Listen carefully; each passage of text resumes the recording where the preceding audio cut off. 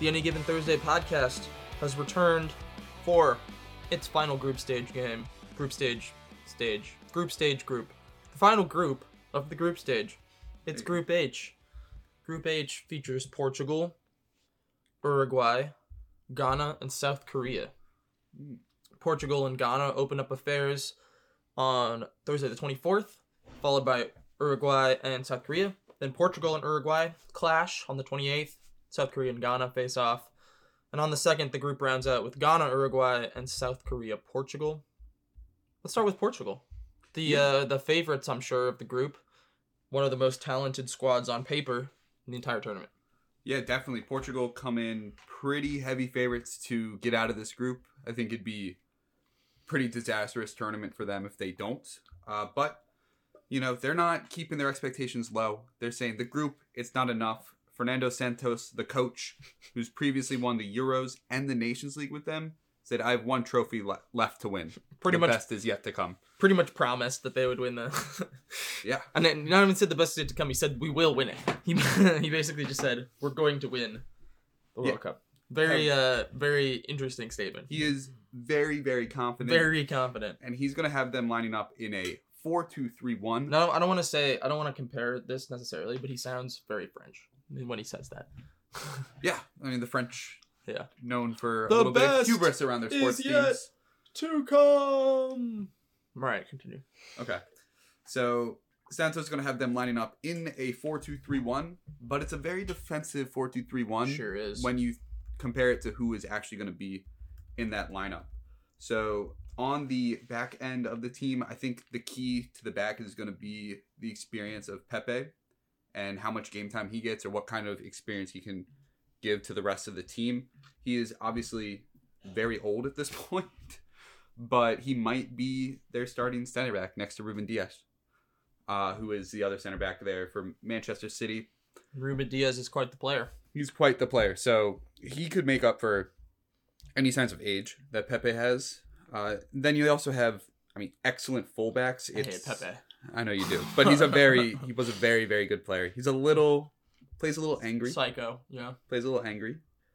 But I think that kind of helps. You know, this is a Portuguese team that doesn't have a ton of, to use a very American phrase, a ton of grit to them. Uh-huh. You know, they're not a gritty team. But Pepe really gives them that physicality and the anger that you kind of want from a team. So I think he should start for them. But we'll see. He has some other options back there. Notably, Danilo could be in there. Antonio Silva from Benfica as well. He's only 19. Hasn't played for the national team yet, but could be a chance for him. Benfica have obviously been incredible this season. Then their fullbacks, some of probably the best group of fullbacks in the world. They probably have the best fullback in the world. I would agree with that. And João Cancelo. João will probably be on the right, but he could be on the left. You don't know with this team. Or with João Cancelo because he's really good. Either, he can play where the fuck he wants. Two-footed. He obviously one of the stars at Man City. Coming into the national team. Going to be a star here as well.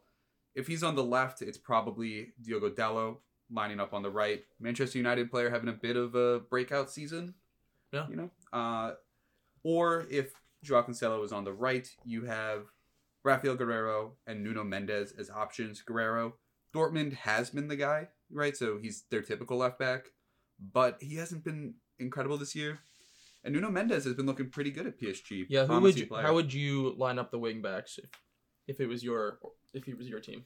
I think if I was in Santos' spot, I would probably stick with Guerreiro on the left and João on the right, just because I know what they can do. I think I would put João on the right, but put Mendes in on the left. Yeah, despite his lack of experience at the international level. I don't disagree. Guerreiro, I don't trust defending at all. Yeah, that is totally fair. And these fullbacks will do a fair bit of defending for the team. They're not as engaged as you might expect from players who, for their club, are very attacking minded. But, you know, you kind of see that throughout. I mean, the midfield, Bernardo Silva plays sometimes on the right wing for Manchester City, but typically in a very attacking role. He is a center mid in this team, and he's going to stay back a little deeper than you expect from him. So that, you know, they're very reserved. But I think the big discussion around this team has to be Ronaldo. Right, and the fact that he's still on the team, he is likely going to demand some playing time. He'll start. Yeah. It's just, you're Portugal. It's really hard to bench Ronaldo, even if he doesn't even play anymore. Yeah.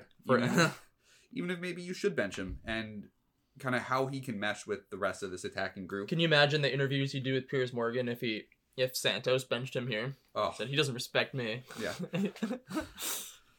Yeah, it'd be a disaster. Yeah, Ronaldo.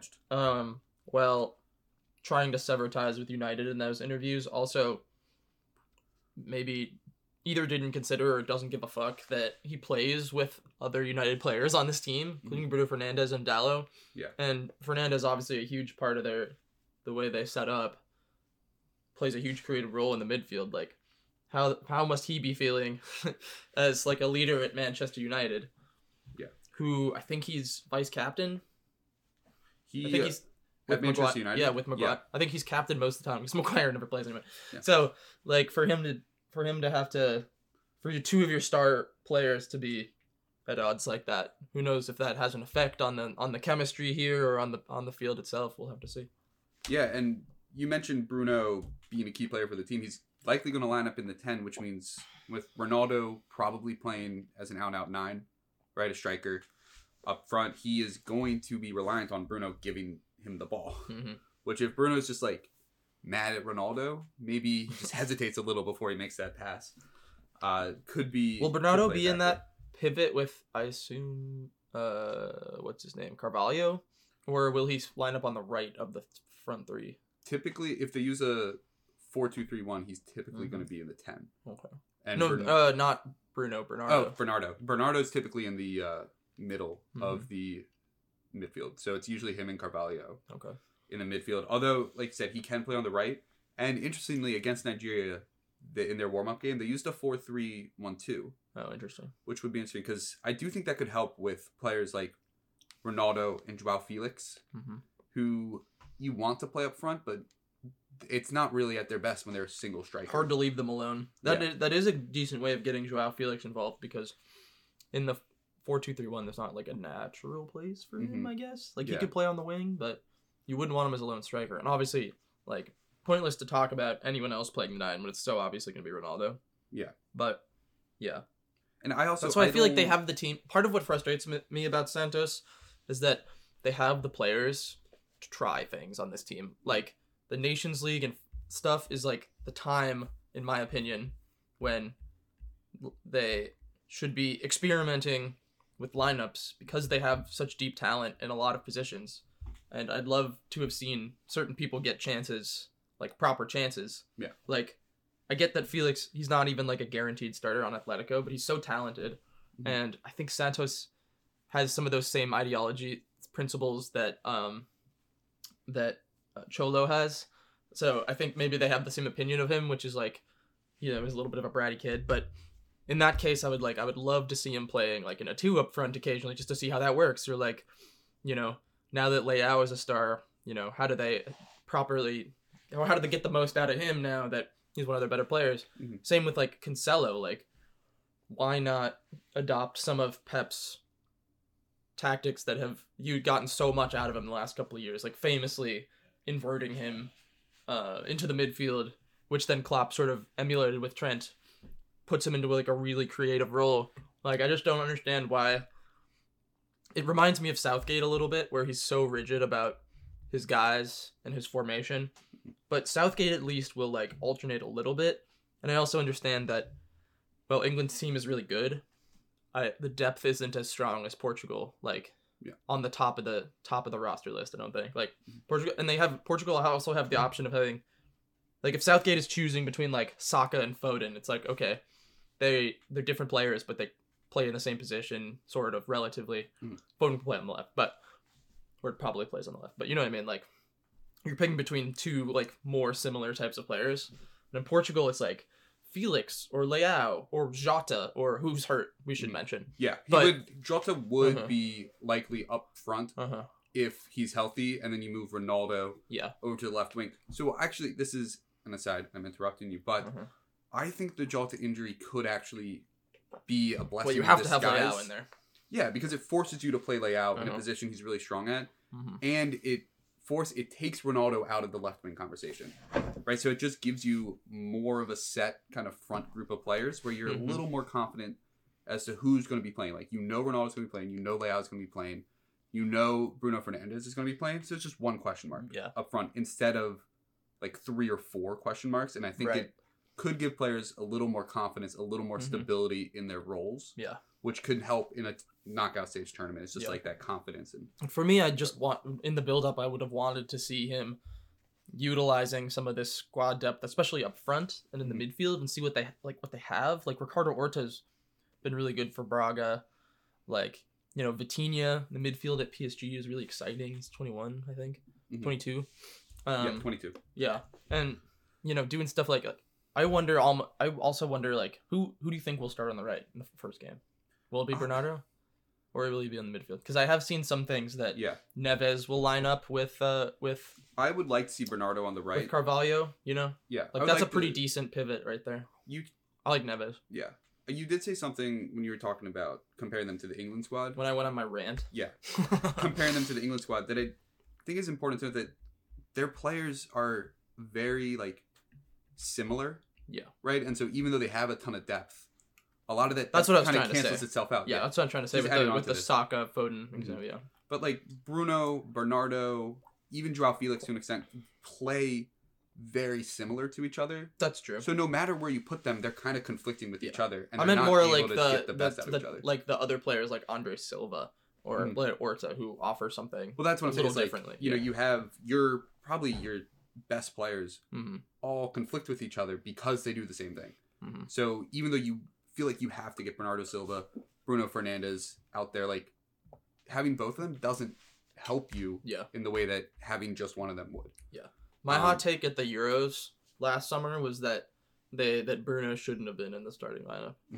Like, I don't know if that's the case now necessarily. I don't know enough right now to say that for sure. But I just felt like you were getting with Cancelo and Bernardo both, like, tucking in, like, one starting midfield, one tucking in the midfield. Like, they sort of rendered Bruno's contributions, like, less useful, which, like, he wants to ping around passes, but I feel like at that tournament they almost needed a more dynamic midfield alongside, like, Carvalho and Bernardo, because exactly what you're saying, like, if you have 2 or 3 of those three guys on the pitch at the same time, you have a lot of similar quality, like, small, scrawny dudes who want to sort of control the pace of the game, which is great. It works for Croatia, but and Spain, I guess. But I think the difference is with Croatia and Spain is those guys are occupying different spaces. Yeah, and they do more. Like, they can do more with ball recoveries and whatever. Yeah, but in here, like, Bernardo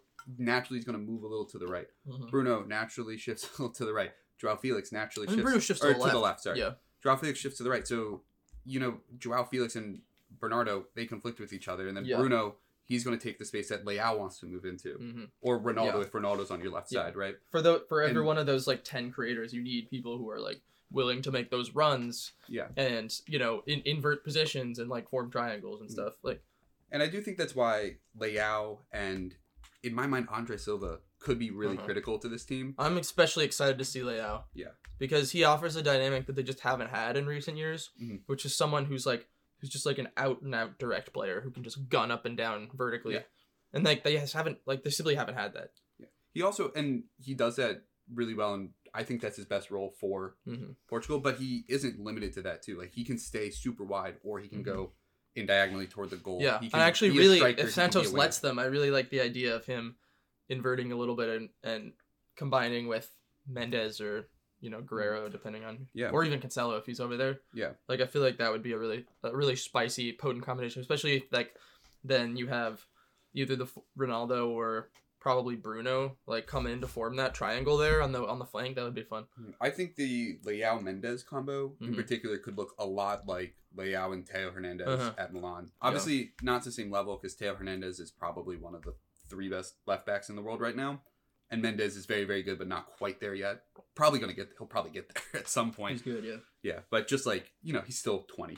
So it will be, I think that dynamic could be really, really good on the left as well. We haven't even talked about, like, Ruben Diaz or But Yeah, I mean, he's good. He's just really good. He's pretty good. They have Carvalho too is another option in that role. Mm-hmm. I like what? Well, Carvalho. I'm sorry. That's not what I meant. I'm sorry. Wait, go to the roster really quick. Yeah. I lost track of my words. I meant to say somebody else. It's fine. We're gonna move past Danilo Pereira. Yeah, Pereira. That's what I was thinking. It's sort of his. Carvalho is sort of an underrated player, I think, too. Mm-hmm. And he's just been at Betis for a while. And the more Betis profile grows in the last couple years in terms of quality, like he's just sort of been there doing his thing, proving he can play at a high level. Mm-hmm. I am interested to see how they use Vitinha as well, because I just impact sub. Yeah. Hashtag impact sub. He reminds me a lot of Carvalho. And is going to take a similar spot to him, I think, and probably just be a direct sub for him. But he's really been playing very, very well for PSG. Everyone on that team has been. So why is PSG just snapping up the Portuguese all of a sudden? Because they're good. Half this team is Man City and PSG. Yeah. Well, the Middle East loves the Portuguese and Wolves. So maybe that's a sign that they'll do really well at Qatar. If the Saudis and the UAEs, if they favor the Portuguese, maybe Qatar will as well.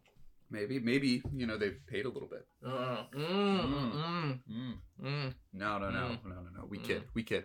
Should move on to the team that's expected to be there. Oh, sorry. Before we do that, we talked about players to look out for. I think Leao and Bernardo Silva are probably the key players for this team.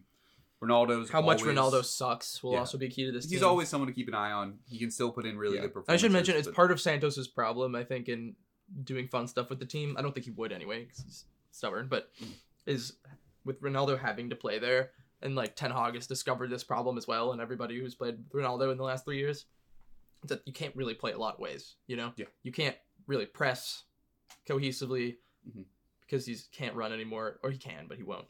And he needs to be able to do Ronaldo things in the box, so kind of limits what you can do in formation. And then for breakout players though, we think Vitinha, potential there. Leao, obviously, if you watch Serie A at all or watched Milan in the Champions League, you know that he's an incredible player. Serie A MVP last year, but could be a little bit of a more international breakout. Type. Particularly in the U.S., I think he doesn't get talked about a ton because not as many people watch Serie A as do the Premier League, and so there's a chance for him to kind of show and get a little bit of a bigger profile. And then Nuno Mendes as well. Not a lot of people tune in to see PSG play in the league because they're going to win every game. So why would you? Maybe to watch Messi and Neymar and Mbappe, but so he's been playing well. He's been playing well there, and it's a chance to get a bigger profile. It's hard to pick a real breakout star because they have good players at every position. They're just good at everything. Expectations, though, we were talking about this. It's kind of like a weird position where apparently their expectation is to win it, according to the manager. Yeah, so that's their expectation. They expect that. They expect to win. But I feel like from an outsider perspective, it's deep run. Yeah, semifinals. But it's also if they go out in the quarterfinals, it's not terrible. Dude, it depends who they go out to. Because frankly, Portugal have one of the 3 or 4 best rosters in the entire competition. Yeah. What would you say? Brazil, France, Argentina, and is there anybody above who else in that Portugal conversation? I'm saying those 4. But is there anybody better? They might have one of the 4 best rosters. Mm-hmm. Yeah, I think they're definitely in that second tier of 1B though. Yeah, not far. I have Brazil 1A and everybody else. France with everybody healthy is 1A. But I don't think France doesn't have everyone healthy yet. I think it's I think they're 1B the way their current what their roster looks like. I think they're in that England and maybe. I'd say Portugal is a better roster than or in that England. category as well, but I'd that's take fair. I'd take Portugal over. I think they're all pretty even right now, but take them over him. All right, should we move on to the next team in this group, which is Uruguay. They have a bit of an interesting story. You may or may not be familiar with Uruguay manager legend Oscar Tabarez, who coached the national team twice. Most recently, coached since 06 to 21, end of 21. Over, I believe, based on the months he took over, it was over 15 years. He accomplished some fabulous things, including they made the quarterfinals last World Cup in Russia. They finished 4th in 2010, thanks to Luis Suarez handballing the ball off the line against Ghana. But things are kind of getting stale in 2021. He was let go in November of that year when World Cup qualification from CONMEBOL was kind of getting dicey. They were in a bit of trouble. and it was a bit of a sad end of an era. But Diego Alonso, who replaced him, managed to turn their form around really quickly. They qualified automatically, avoiding the playoff after 4 straight qualifier wins after his takeover. A big part of that is, according to our dear friend at The Athletic, Liam Tarm, he brought in a 4-2-2-2, which is a bit unique at an international tournament. Distinct from a 4-4-2. Or a 4-2-4? Yeah, because it's rather than having like a regular 4-4-2 like with wide midfielders, they really do tuck in a lot. And I wouldn't say it's like necessarily looks like a box midfield like it does when we were talking about with Belgium in that group. But yeah, basically the quote unquote wingers will tuck inside into the midfield, and then the wingback or the fullbacks will push up high. And then in build up, either Valverde or Bentancur, probably Valverde, tucks in with the center backs to help with build up. Their goal then against the press, especially in goal kicks, is to break through the press and like vertical passes into the midfield, and then so they're flooded in the midfield. And then also what they can do is with that tucked in inverted winger and the fullback, a forward will join them in sort of a triangle, and then they combine, hopefully have the goal being to get a through ball or a pass into space for a striker or the wingback or whomever to run into. So they're actually they were not big on methodical build-up in this formation, actually, which, sometimes you expect from, being the sort of resident third team in South America. They're not anywhere close to what Argentina and Brazil will do. They prefer stuff to be a little more direct. And it really is, the key really is Valverde and Bentancur, who luckily for them are in the form of their lives right now. Valverde looks like one of the best players in the world. He could play pretty much anywhere you put him. He plays super deep in build up in this team, like I mentioned, but sometimes in Madrid he's playing on the right wing. Like, he can kind of do anything. And Bentancur has also not only been really good at sort of the defensive side of the Conte system at Spurs, but also is in the goals now and like creating. And he's definitely going to be in positions where he is the player that ends up playing that ball, that line breaking ball. Mm-hmm. So it's really important that they're both in good form. Another fun thing they do is that they do long throw-ins around the box. Like that's always fun. Don't you love that? Yeah. So some players, we mentioned Valverde and Bentancur, of course, but 35-year-old Luis Suarez will still start. Obviously. And be really important with them. He'll be up front with Darwin Núñez. Something always happens when Suarez puts on that kit, Yeah. He's always great for Uruguay, that's but one it's of the always controversial. Yeah. That's one of the great things about Uruguay's national team, though, is that they have like they're unique in world football in that they have this history where they were like the original, the OG awesome international team. Won the first World Cup. And were dominant for a couple of those early decades in the 20s, 30s, 40s. So they have that deep history. They have a tiny country of like 3 million people, but they still have these such strong footballing roots that they keep creating like these global superstars and are always, I think we forget how small their country actually is. Yeah. Because they don't play like it, They're a country regularly competing for deep runs in major tournaments, even though they're not ever going to touch Argentina and Brazil. I also think one of the things we kind of forget one of the things that you don't see often with these smaller countries that are performing really well is the depth, right? It's typically like, they have a great starting 11, but then there's not a ton of pieces on the bench. They have good pieces on the bench. I mean, like, particularly in the midfield with Vecino and Manuel Ugarte, who's, I thought, been superb for Sporting this year. Those two guys playing in the midfield, really, really good. Lucas Torreira hasn't had the best couple seasons, but we know that the talent's there. So we've seen it when he was at Fiorentina and when he first got to Arsenal. And then Nicolas de la Cruz for River Plate, he's typically going to be one of their more forward midfielders, like the second two that you said of the 2-2-2. Right, so kind of a winger, but also tucked inside. Yeah. He plays in Argentina, but he's a great player as well, and probably not a starter on the team. So it's like, there's lots of really talented depth, particularly in the midfield.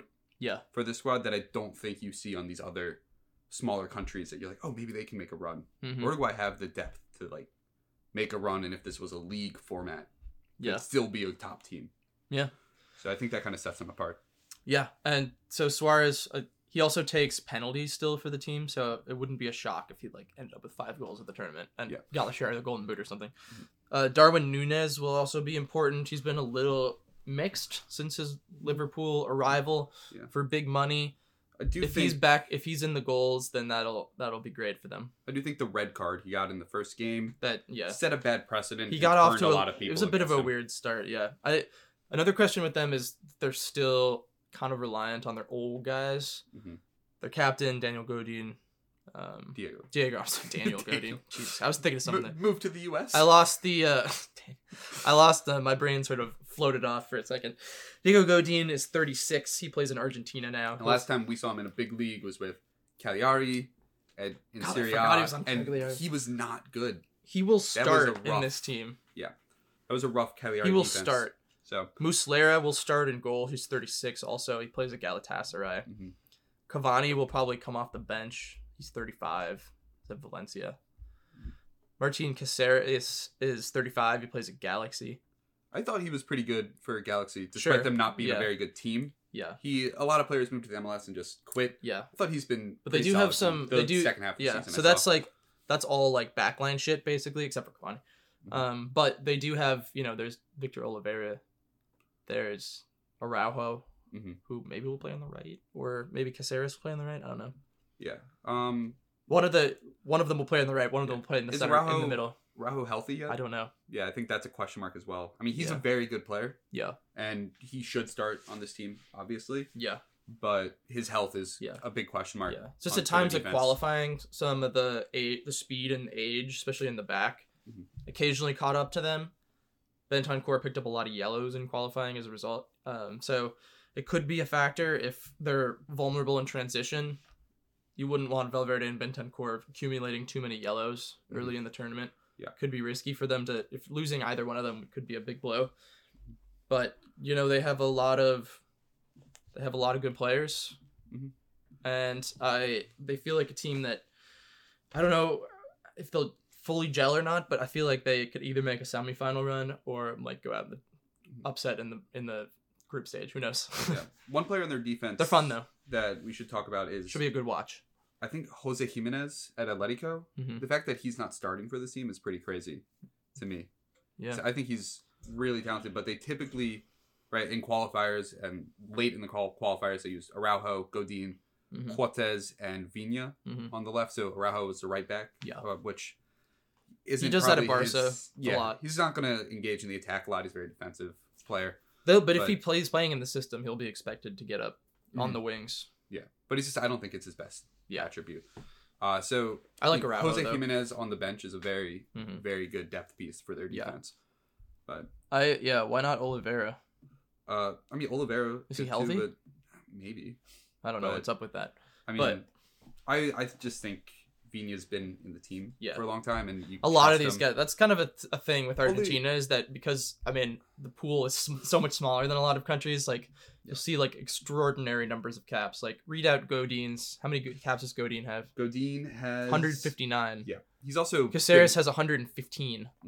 Suarez has 134. Cavani has 133. That must be the most by far combined of 4 players on any national team. It's got to be. That's crazy. I mean, we should point out that also that South American teams play a lot of international fixtures. Sure. Right. So might be a little higher than say like if they were American instead. And these guys have been there for so long. It's a dick ton though. Yeah. Yeah, and all of them have been a lot of them, they start early. Yeah. And they go late. This is most likely, all but likely, the last gasp for all these guys. Muslera also has 133.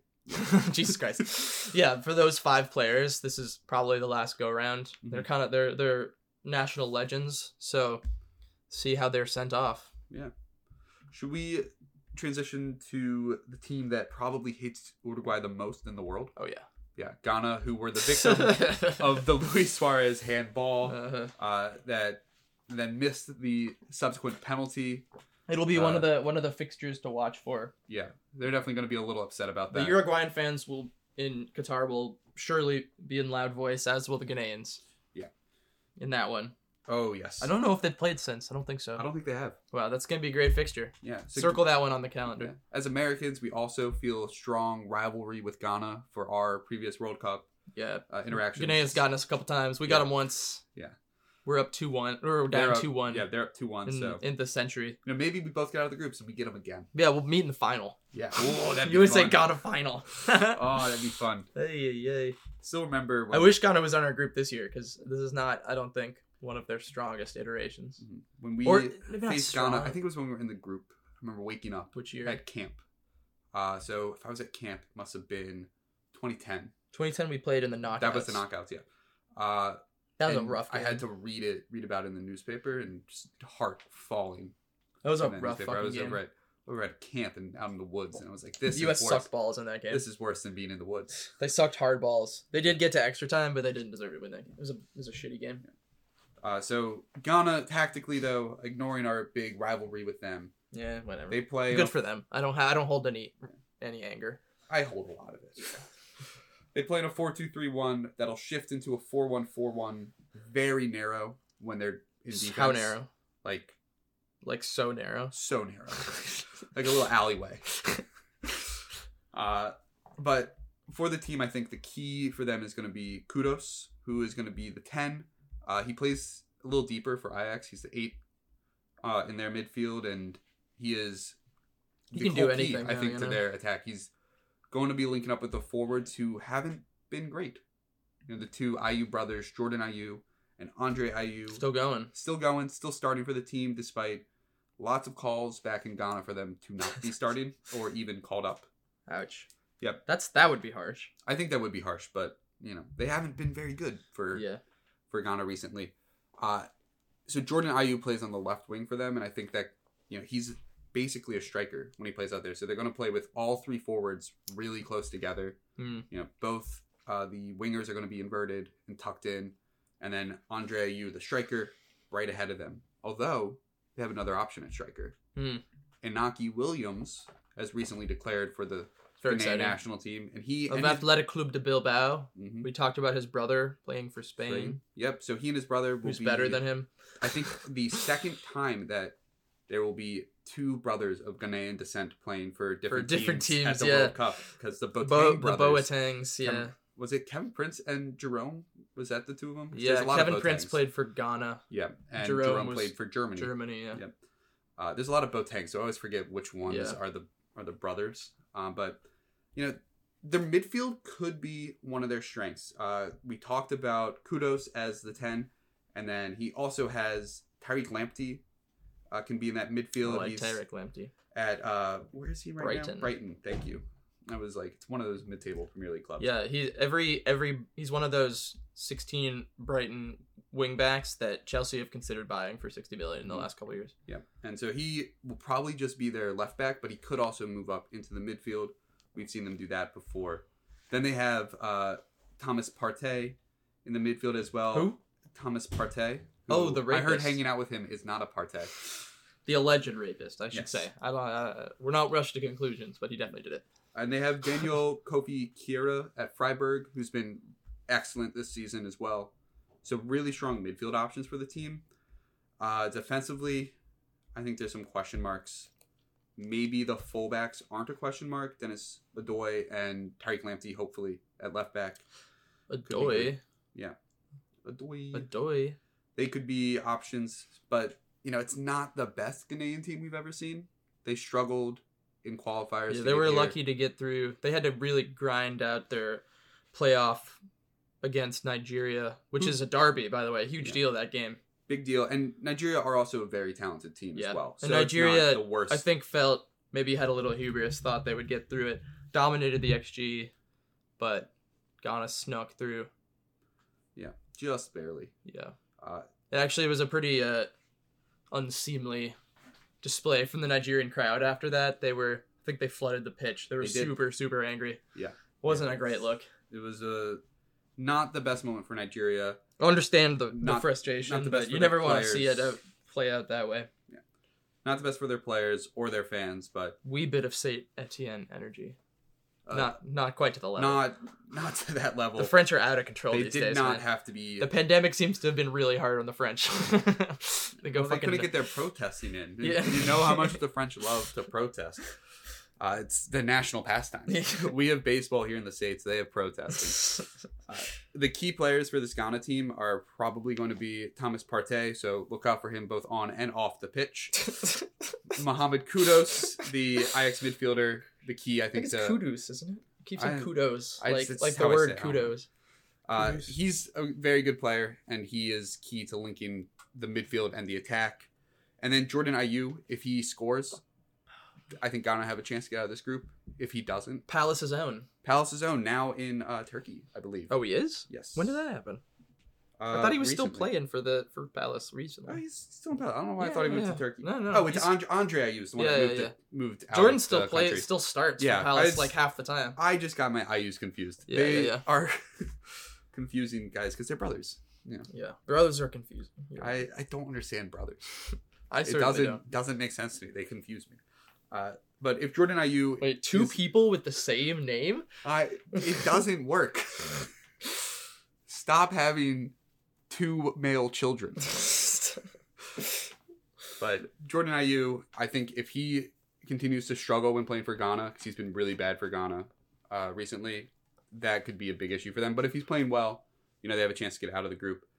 And then potential breakout players, we've talked about him on this podcast before because he's been spectacular for Rennes at times this season, but has had some injury concerns, is Kamaldeen Sulemana. Super fun. Winger for Rennes. He's going to be on the right. Love it. He can be a really, really good goal-scoring threat, and I think the narrow front three can kind of benefit his ability to score.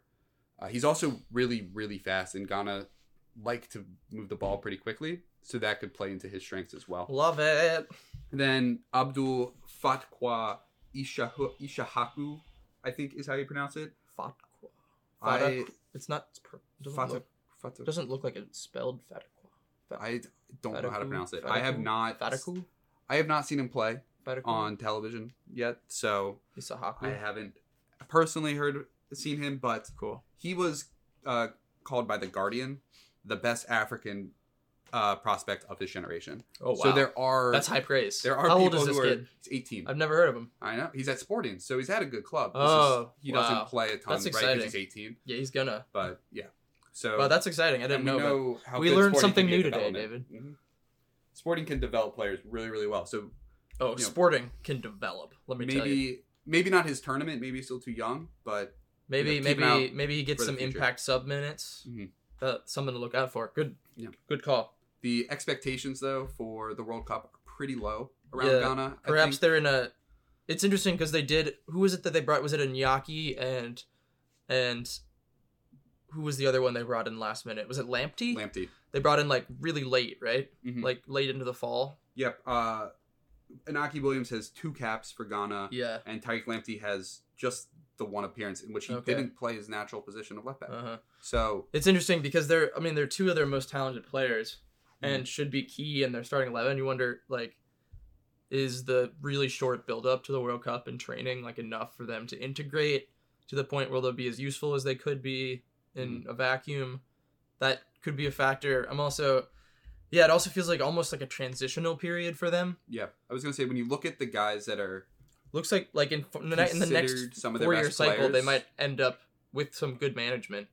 Might have a pretty exciting team. Yeah, when you look at a lot of the guys who are their better players, they are typically in that like 21 to 25 range, right? And there's a lot of room for growth here. I mean, we talked about Sulemana and Isahaku, who are 20 and 18 respectively, but they also have Nuruddin at. How old is Kudus? Kudus is 22. Okay, so there you go. Right in there. Yeah, so this new generation at Freiburg, 26. Inaki Williams is Lamptey isn't a little older. He's only 28. He's 28, but like Lamptey, 22. Yeah. Lamptey's still in at 22. What the fuck? Yeah. How is that possible? Yep. Right. They also have a lot of players who are just kind of like teetering on the entering their prime. So I think next tournament is when we could expect. So the baby Black Stars. Yes. Everybody keeps calling the U.S. the baby Eagles. And you know what? David informed me before we recorded that I was wrong about the U.S. being the youngest team. You were right at the time you said it. I was wrong 2 things about Ghana. One is that Ghana is actually the youngest team, and also they're ranked lower in the FIFA rankings than Saudi Arabia. Yeah. 61? 61. Wow. Lowest ranked team at the World Cup, which is crazy to me. Because, kind of feel like they shouldn't be ranked 61. I know. But I guess they had a tough go-round, but hopefully this bright new generation means they're coming out of it. Yeah. All right, last team in the group is South Korea. Sunny. Yeah, one of your favorite players. That's all I have to say. Also one of my favorite players. They will play 4-2-3-1/4-3-3. A lot of teams do that. Sun plays in the team. I don't know if you knew that. Wait, really? Yeah. So they will, unlike Uruguay, will really possess the shit out of the ball if they have their way. They had the most possession in the Asian qualifiers. Sometimes they're criticized for being too slow in the build-up. But Son actually takes on a bit of like a free roaming role here, almost like a Messi-like role. Interesting. That he has that kind of freedom on that team where he can like drop in and combine from the forward position, kind of like Kane does. But then he can also kind of pop up anywhere he wants on the pitch. Like he can make a run, shoulders to the defender, make a run through behind the line. He can, as I said, drop in, combine. He can, spray passes all around. He kind of do whatever he wants.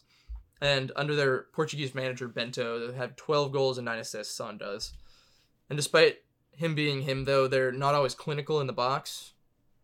And they were outscored by teams like Australia and Iran in qualifying. Not like, shocking or necessarily troubling, but it could be an issue if they don't convert at a high level in this tough group. Mm-hmm. Sometimes they've struggled to mark in the box, too, which could be a factor. A lot of their defense will hinge on Kim Min-jae. Kim Min-jae is typically how I hear it, but it might actually be pronounced Jai, but I typically hear it as Kim Min-jae. But he's 26-year-old at Napoli. It's just incredible. Having a really good year. He was Serie A Player of the Month in September. Mm-hmm. He's their most important player back there. Maybe their second most player in the team. Probably their second best player, period. Might be their best player. And I don't think so. I didn't. They will maybe need him to make up for some of their defensive shortcomings in the box. He'll have to carry them back there. He is very, very good at last-ditch defending as well. One of his strengths is doing that. I don't know if you remember watching the Napoli-Milan game, but he saved them the game. I mean, he had, I think, 3 blocks, right, when Milan are through on goal, going to get an easy shot against Meret. And here comes Kim Min-jae out of nowhere to just put in a block, make it a corner, and prevent a goal. So he's super talented. He, style-wise, he's basically Koulibaly. Mm-hmm. And he does a lot of similar things. He's got the speed, he's got the strength, and the ability to do that last-ditch defending, but also kind of step up and be a stopper when he needs to be. He can pass the ball. And how about stepping up to the plate? He brought in to basically replace Koulibaly. And what a way to... I mean, that's no easy task. Where was he before? He was in France at... Of course he was. Yeah. He's not super young. He's 26, so he's in his prime. He's about to be in his prime. Yeah, he hadn't been in France for a long time, if I remember correctly. Oh, no, it was Fenerbahce. He moved from France to Fenerbahce and then came to Napoli. Okay. So I do wonder if there was also maybe like South Korean have to do military service. So I wonder if that's maybe factored in. I don't know if he did service or if he got a type of exemption, because we've seen that like where players will go for just a little bit. Son, I don't know if he was on this team, but Son got exemption by winning. I don't know if it's the Asian Cup. I think it was the Asian Cup. Yeah. The players on that team that won that tournament were granted exemption from it. Yeah. So I didn't know about him until he joined Napoli. So yeah. I don't know if he was on that team or not, but yeah. So he'll be responsible. He'll have a lot of responsibility back there. It can be a little susceptible to counterattacks when turned over. So I don't want to criticize their defense too much, just because I haven't watched any of the Korean League. Yeah, they got a lot of other defenders playing the Korean League. That's another issue with this team, I think, though, is that they're pretty top heavy. Mm-hmm. Like there's Son and Kim and Wang Yi-chan, who plays at Wolves. He's also 26. He's good in attack. So also the 2 Hwangs at Olympiacos are solid players, but not going to be spectacular World Cup level players. Yeah, so it'll come down to just sort of, I think, performance levels in a lot of these places. They also, a fun player to look out for, Lee Kang-in, who's attacking mid at Mallorca. He's only 21. He was the 2019 Young Asian Player of the Year, and he was the 2019 U20 World Cup Golden Ball winner. Ooh. I think he had 2 goals, 4 assists, or something like that. Wow, that's a lot of assists. Yeah, so he's got, like, he's the dribbly boy. He's got, like, the spicy moves with the ball at his feet. he could definitely. I'm not positive if he'll start or not. I hope he starts. He could definitely produce some like really exciting highlights, though. With the ball at his feet. So hopefully that's the case. In terms of expectations, I have a sort of hard time seeing them get out of the group because of the few flaws that I've mentioned. But I think if they get a result against Portugal or Uruguay, like their first game was against Uruguay, if they get like a draw or something there, I think they might just fancy themselves to pull up in second here. I think they could be. It's a decent team. They could be an interesting team, especially because we've talked a little bit about this when we did our Japan breakdown in whatever group they're in. But South Korea and Japan both have a history of not really using a true number 9. Right? It's kind of been the style to have players who can score from all over the pitch, and a lot of those like kind of secondary striker type players, like a Son. And so it could be interesting for Portugal. I love him like a Son.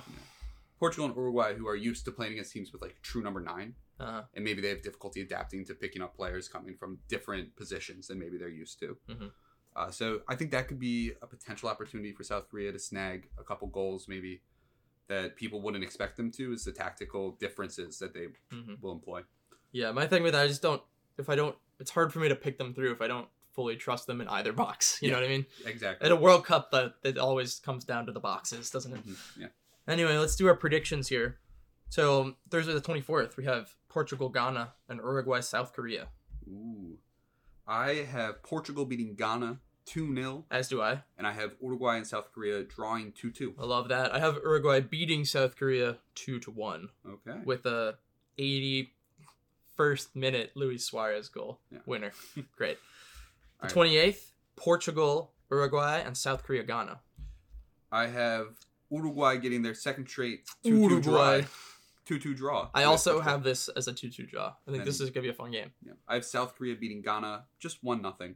I have that as a 2-1. Okay.